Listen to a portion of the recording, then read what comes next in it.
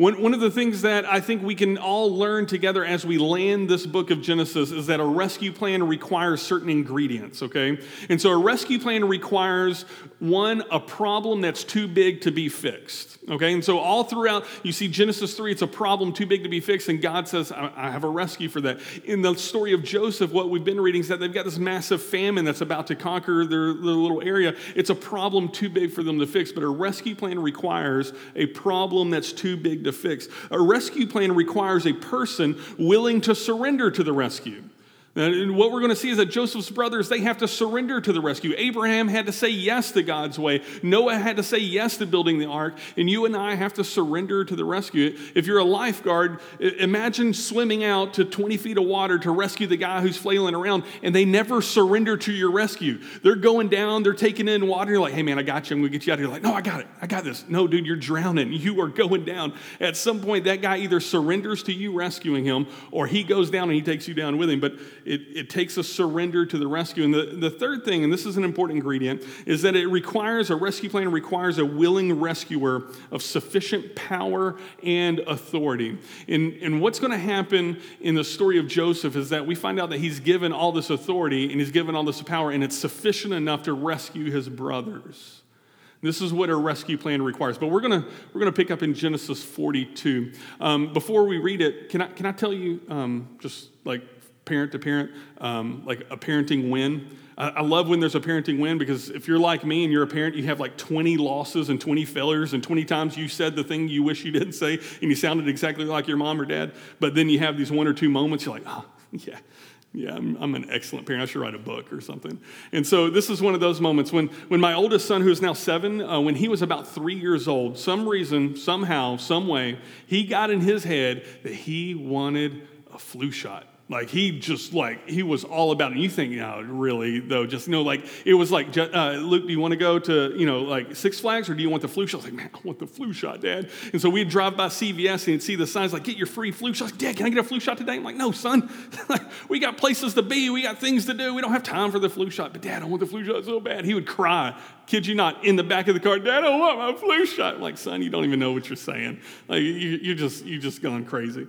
And so Mom and Dad, you can call it good parenting, but we caved, and we go to get the flu shot, because, if the way that these signs read, if you don't get the flu shot, you're going to get Ebola or something. Like, it's really severe.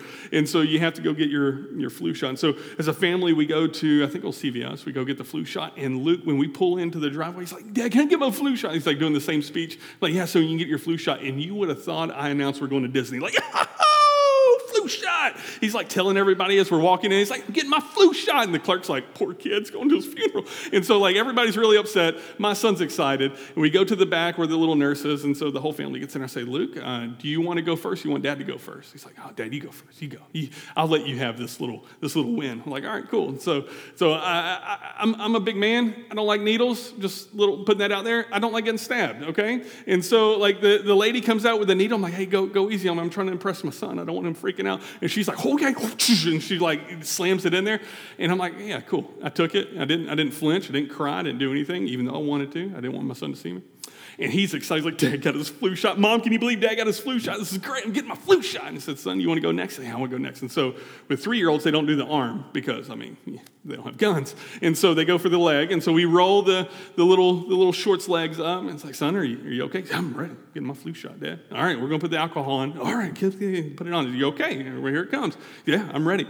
And he's like this. She goes, all right, you're going to feel a little pinch. And so she takes that needle, goes right into his leg. He goes, and then, like, it all just melts away in that moment. He's like, and he looks at me, he looks at Mom like we failed him in some way, like, son, we told you this is going to hurt a little bit. You get that little knot in your leg. He's like, yeah, it hurts so bad. And we protected him from the flu that year. Or maybe we didn't. I don't know how flu shots work anymore, but we wanted to, and we wanted to rescue him from potentially getting the flu. What it turns out in Luke's little 3-year-old head is that whatever he thought the flu shot was, it was not that thing. I still don't know what he thought it was. It was definitely something different than he thought it was. And what it turns out is that the rescue plan that my son needed from the flu isn't the rescue plan that he planned on getting from the flu. He planned on getting a fun ride somewhere and like a golden ticket to Charlie's Chocolate Factory, but he got something different. but he got what he needed. And what we may find out by the time we land this plane in Genesis is that the rescue plan you and I are really hoping for isn't exactly what we need. And the rescue plan that we actually get is what we really, really need. So let's open up Genesis 42, and let's see what's going on in Joseph's life. Let's remember where we left off. Joseph has gone up and down, up and down. He was in slavery, and then he was brought to Potiphar's house. Then he was thrown in prison. Then he was brought out of prison. Pharaoh raises him up, and he tells Pharaoh there's going to be a big famine, but we have 7 years of plenty. Joseph, I'm done pharaohing for a while. You go Pharaoh for me. Joseph becomes the governor of Egypt. He's kind of a big deal where he's at. He raises up all this grain. He gets all this, but then the famine starts setting in. And so where we left off last week is that the famine just started to set in.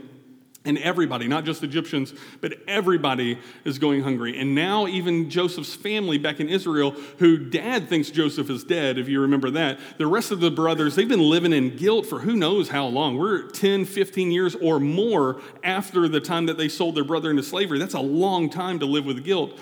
And they're getting hungry now. And they know that Egypt has some food. So chapter 42, verse 1. It says, when Jacob learned that there was grain for sale in Egypt, he said to his sons, why do you look at one another? Favorite line. I love how dysfunctional this dad is. Why are you guys just sitting around staring at each other? Go do something. Now, they're shepherds. They're supposed to be like raising flocks of sheep or goats or whatever shepherds raise. And they're getting hungrier. The famine is there. And dad looks at them like, stop staring at each other and go do something. And dads are like, come on, I said, go do it. That's what he's saying here. He says in verse 2, and he said, behold, I have heard that there is grain for sale in Egypt. Go down and buy grain for us there, that we may live and not die. So 10 of Joseph's brothers, there are 11 left at this point, so one of them's getting left behind. 10 of Joseph's brothers went down to buy grain in Egypt, but Jacob did not send Benjamin, Joseph's brother. Joseph and Benjamin share a mom, Rachel, and so I guess Jacob's like chosen a new favorite son, and it's Rachel's son, but Benjamin doesn't go. And it says, for he feared that harm might happen to him. That's a long time after what happened to Joseph for him to be thinking this. If you've ever experienced a tragedy in your family, maybe you have a sense of how long that feeling of dread and that feeling of like, man, what if that happens again? Like, it's been 20 years. I know, but it's as real as yesterday. And that's what Jacob's feeling right here. It says, verse 5, thus the sons of Israel came to buy among the others who came, for the famine was in the land of Canaan. Now, you and I, we live in a world where we just go to like Market Basket and we get a nice steak or, like we get what we want when we go there. Am I right? Like you get hungry, you waiter it. That's what we did yesterday. I kid you not. Ashley and I are like, well, who wants to go buy food? We'll just have them bring it to us. How spoiled are the Loftons that we just waiter lunch to our house and like it just magically appears? That's what we did. I had taco salads. They were delicious. This we don't have a category for famine in America.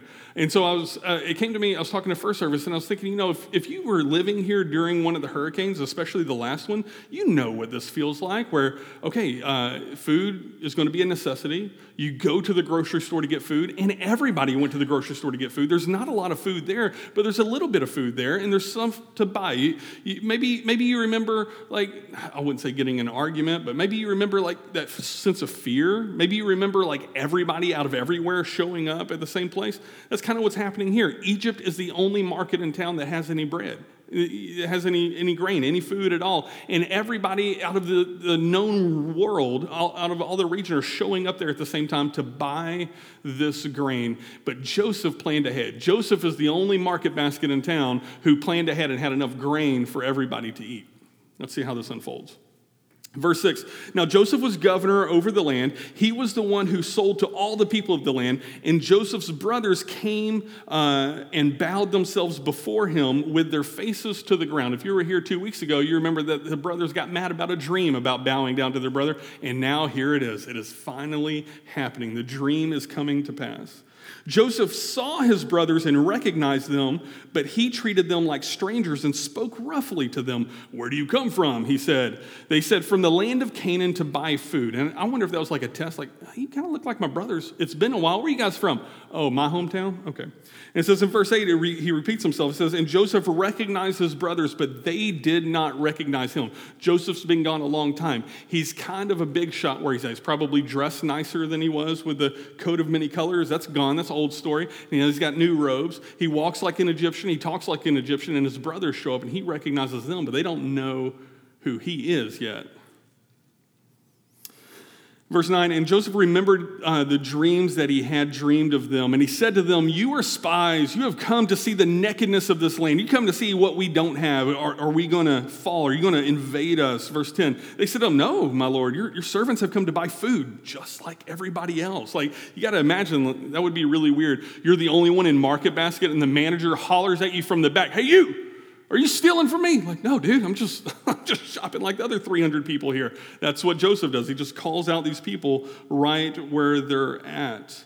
He says, we're honest men. Your servants have never been spies. Verse 12, he said to them, no, it's the nakedness of the land that you've come to see. And they said, no, hey, we are your servants. We are 12 brothers, the sons of one man in the land of Canaan. We're not an army. We're just a family. And behold, the youngest is this day with our father, and one is no more. And they have no idea that the one that they're talking about is the one that they're saying is no more. Joseph had to have been like, oh, man, he sold me as a slave. Imagine what he could do. What kind of power does Joseph have as governor? Like, any little brothers ever want to get back at their big brother, or little sisters want to get back at their big sister, be like, one day I'm going to rule a country, and I'm going to dominate you.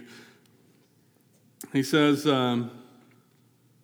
but Joseph said to them, verse 14, it is as I said to you, you are spies. Now, after the third time of saying this, they've got to start getting nervous. By this you shall be tested. By the life of Pharaoh you shall not go from this place unless your youngest brother comes here. Send one of you and let him bring your brother while you remain confined, that your words may be tested. You're going to prove yourself. You're going to go get that brother that you say that you have, but I'm only going to let one of you go. Whether there's truth in you, or else by the life of Pharaoh, surely you are spies. If you don't do what I'm saying, you just prove to me that you're spies, and I won't tell you how we handle spies. Verse 17, and he put them all together in custody for 3 days. And on the third day, verse 18, Joseph said to them, do this and you will live, for I fear God. He has like a change of mind here. Verse 19 says, if you are honest men, let one of your brothers remain confined where you are in custody, and let the rest go and carry grain back home. He says, okay, all right, I'm going to flip this around. Instead of all of you staying and one of you going, I'm going to let one of you stay. They let Simeon stay. The rest of you take your grain and go home. Like, I'm going to fill up your bags, you buy all the grain you want, you go home to your family, feed them, but when you come back, you need to bring Benjamin back with you. It says, verse 20, and bring your youngest brother to me so your words will be verified and you shall not die. A little threat in there. That's got to feel good. A little zinger in there. Little brother be like, or you're going to die, or mom's going to get you. It just doesn't feel the same when it's mom. And they did so. Verse 21, then they said to one another, now they're talking to each other. Have you ever, anybody ever go to like a restaurant or something and everybody speaks English except like this one group of people, and then they start talking their own language, right? You're in a situation like that, and you're sure at some point in there that if you could understand what they were saying, they were talking about the way you were dressed, or like the spinach in your teeth, or, like your hair was disheveled. Like, you know that they're talking about you, but you don't know. Some of you are like, you don't know what that's like. I started training myself with Duolingo. It's a little app you can get on your phone. You learn any language you want. Try it out. It's free. It's great. So I started learning Spanish. And like 3 weeks after I started learning Spanish, I'm in San Antonio, and I'm walking, I got my kids, and I heard a lady talking about my kids in Spanish, and like, this is my first, like, oh, I know what she said. But she said something like, I could eat him, or something like that. And I think it's like what nice people say when, like, oh, he's so cute, I could just eat him. But I in my head, I thought they were threatening cannibalism in the mall. You never know, like, who knows what language you're speaking. The brothers start speaking their own little Hebrew language, thinking nobody in this room knows except Joseph. He's a Hebrew. It says that there's an interpreter between them. So maybe Joseph had forgotten the language and he has an interpreter, or maybe Joseph just remembers the language, but he hears this conversation between his brothers. Verse 21, then they said to one another, in truth, we are guilty concerning our brother, in that we saw the distress of his soul. 10 years, 15 years or more later, when they look at their problems, they go back to that sin that they did with their brother so long ago. Have you ever carried something so long that every time something bad happens 10 years later, it's like you go back to that one thing and you're like, you can't even forgive yourself, it was so bad? That's what these brothers are doing here. It says, we saw the distress of his soul when he begged us and we did not listen. That is why this distress has come upon us. That's why this guy's threatening us.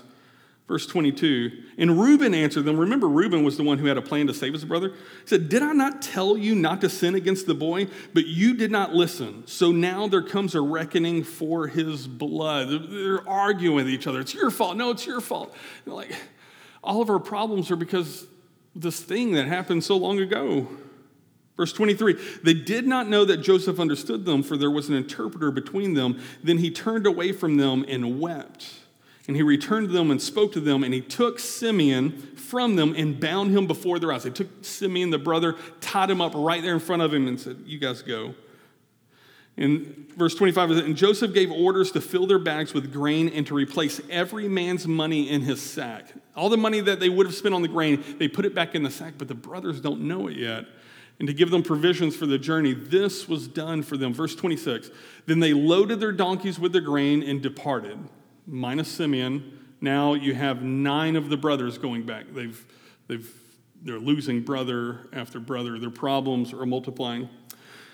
And as one of them opened his sack to give his donkey fodder at the lodging place, they have like a day's ride out of there, he saw his money in the mouth of his sack, and he says to his brothers, my money has been put back. Here it is in the mouth of my sack.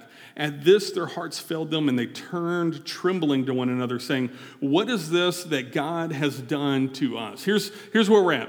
We're supposed to believe all the way up to Genesis that God has this master plan worked out. He's going to rescue everybody, and he's rescuing everybody through a specific family. And that family is this family that we're reading about right here. They've sold a brother into slavery. They're about to die of famine. They can't figure out whose problems is whose. They're blaming each other. And you're telling me that God can figure out how to make his rescue plan work from this nonsense, this train wreck of a family? Man, if it sounds hopeless right now, I've got good news for you. I mean, one, I can tell you how it ends. Two, if we see our families or our situations as impossible train wrecks, that maybe God's rescue plan can make it all the way through from there. They left Benjamin behind because Dad was so scared to lose another son, and now they return back to Jacob, and they say, hey, we lost Simeon.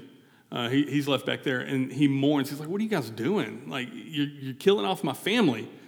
And so they cry. He says, hey, we're supposed to bring Benjamin back. He says, no way. He's not going to do it. And they start eating the grain. They just go back to normal life for a little while. Who knows how long that takes? I wonder how much grain they had. Because they didn't, like, the trip has to be like a month of a trip. That's like, it's a good distance.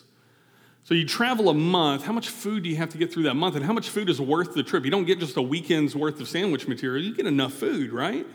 And so they're gone for months. Leave Simeon behind. They've already lost Joseph. They're eating on the food, but they run out. And so chapter 43, we'll skip forward. I'm going to read just a few verses. We're going to start hitting the high points here. It says, now the famine was severe in the land, and when they had eaten the grain they had brought from Egypt, their father said to them, like, they are now out of food again, because their solution was only temporary. Go again, buy us a little food. But Judah said to him, the man solemnly warned us, saying, you shall not see my face unless your brother is with you. And now they have this back and forth, like, what are you talking about? I'm not letting you take Benjamin. You already lost Joseph when I sent him to you. You've lost Simeon now. There's not a chance in the world I'm going to let you take Benjamin. Dad, we're all going to die. If you don't do this, we're all going to die. Well, if I send Benjamin, I'm going to die. And so he finally lets Benjamin go. He says this. He says, I'm telling you this, though, Judah. If you ever return here without Benjamin, it's going to kill me. I am going to die of heartbreak, and you will be the one who's at fault. But go ahead. Take Benjamin. Go back. Go back to the land. We pick back up in chapter 45. The people go back to the land, and Joseph sees them from afar. They're scared to death. Joseph sees them from afar, and he says, hey, let's have a feast. Go kill the goat. We're going to have a barbecue. Anybody like barbecue? There's a famine everywhere. Everybody's looking for food. They have a big barbecue to welcome Joseph's family. They go inside. He sees Benjamin. He hasn't seen Benjamin for a long time. It is his full brother. It's his only full brother out of all of them. They share a dad and they share a mom, and he weeps when he sees his brother. He has to excuse himself because he's so torn up by what's going on because his family's jacked up. And he has this feast, and he lets the Israelites sit here and the Egyptians sit here, and Joseph sits at his own table, and he has the best meal ever. And he makes sure that a little bit of food goes to everybody. But for Benjamin, the Bible says that he gives Benjamin 5 times as much food. So basically, Joseph thinks about meals like my Nana thinks about meals. Like if you don't eat enough food, you're sick, something's wrong with you. Jesse, have you had seconds? Nana, I don't need seconds. Look at me. No, honey, you're going to get your seconds. And so like you get a whole plate of food just to make Nana happy, and then you eat 1,000 more calories. Joseph gives Benjamin 5 times more food. Imagine what that would look like. Okay, everybody gets a peanut butter jelly sandwich, peanut butter jelly sandwich, peanut butter jelly. You get the Scooby-Doo 5 times peanut butter jelly sandwich. Like Benjamin, it's obvious getting treated different, and who knows why. Maybe Joseph is showing favoritism. Maybe Joseph is testing his brothers to see if they're going to turn on him like they turned on him. Who knows? But at the end of this meal, he says, okay, you guys take your money, and you guys go, and we'll let you go back and get Dad. But he slides a silver cup in Benjamin's bag, and he sends them on their way. And now he sends his guard. He says, hey, go, someone stole a cup. Bring him back to me. Whoever stole the cup, bring him back to me. And he goes, he rides out there, and he starts with the oldest brother. He says, empty your bag. There's money. Shouldn't be there. Empty your bag. Money shouldn't be there. Empty your bag. Money shouldn't be there. Gets to Benjamin. There's money and a silver cup. Why'd you steal that silver cup? I didn't do it. You're going to be put to death. Come on, let's go. And so they take him back. You guys go on to Dad. It doesn't matter. And Judah remembers, if I go back without my youngest brother, my dad's going to die. It's going to kill him. So he goes back and he argues with Joseph. He says, listen, if we go back, our dad's going to die. And this story breaks Joseph's heart that he quits playing games with them anymore. He quits putting on the show anymore. And he says, listen, you guys don't know. I am Joseph. And they cry together. They don't believe him. Of course, at first, they don't believe anything he says. It's like, what are you talking about? Like, you were about to kill us a moment. Like, I'm just messing with you. But I am your brother. Is my dad still alive? Is he going to make it? Because remember, that trip takes a long time. Maybe he died while you were gone. Is he going to be okay? Is he okay? Yeah, okay. Here's what I want you to do. You guys just go get Dad, bring everything, bring it all back here. We're gonna get to fix this. I'm going to let the whole family stay here together. In chapter 46, Jacob and Joseph meet for the first time, and Joseph goes to his dad and says, Dad, I'm your son that you lost forever ago. Imagine, like, he had his son's funeral. He's been mourning this entire time, and now he sees his son is alive. Not only alive, but he's pretty successful. He's doing great. And the Bible says that they weep a long time. A long time. Everything about this family is heartbreaking. Even the victories are heartbreaking because there's so much turmoil in the midst of this. But they weep a long time. And Jacob says to his sons, he says, now I'm ready to die. And he starts preparing for his funeral. He gets ready for it. He dies a little while later. And his brothers are so scared after the funeral, like after Dad's dead, like, I think Joseph might kill us now. Like maybe he was just keeping us alive for Dad. And so they go to Joseph and they try to, ask for forgiveness or whatever. They're like, we'll be your slaves. And Joseph goes, no, man, I forgive you. Here's what Joseph says in chapter 50, the very last chapter of Genesis, when he's wrapping all this up. He says, what you meant for evil, God turned for your good. You intended for me to go through this junk because you hated me, but the God that we serve is so powerful, so wonderful. He turned it on his head, and he made it not just for my good, but for your good as well. He protected all of you. And what's baffling to Joseph and what's baffling to me is that in all of that jacked up family where the promise of the rescue made it all the way through, that God was able to work it out all the way. Let me remind you of what we said at the top. A rescue plan requires a few ingredients. A rescue plan requires a problem too big to fix. We can't fix this famine and we can't fix our family. It's all messed up. It's too big for me to fix. A rescue plan requires a person willing to surrender to the rescue. The brothers could have said, no, I'm not going to bow down to you. Like I told you I wasn't going to bow down to you. Or no, I'm not going to put myself in that situation again because you might kill me. The brothers had to at some point surrender to it. And a rescue plan requires a willing rescuer of sufficient power and authority. That God had placed Joseph in a place of authority that was sufficient enough to meet their needs. The point of Genesis is to point out that the rescue plan is still on all the way through. And remember, Genesis was written by Moses, and Moses is writing this to the first time to the Egyptians, the Israelites who were being pulled out of Egypt. And what's fascinating about that is because when Genesis leaves off, it looks like the problem is fixed. The famine is off. We're rescued. We're living in the land of plenty. We're good. Except it turns out a few hundred years later that all of those people end up in slavery.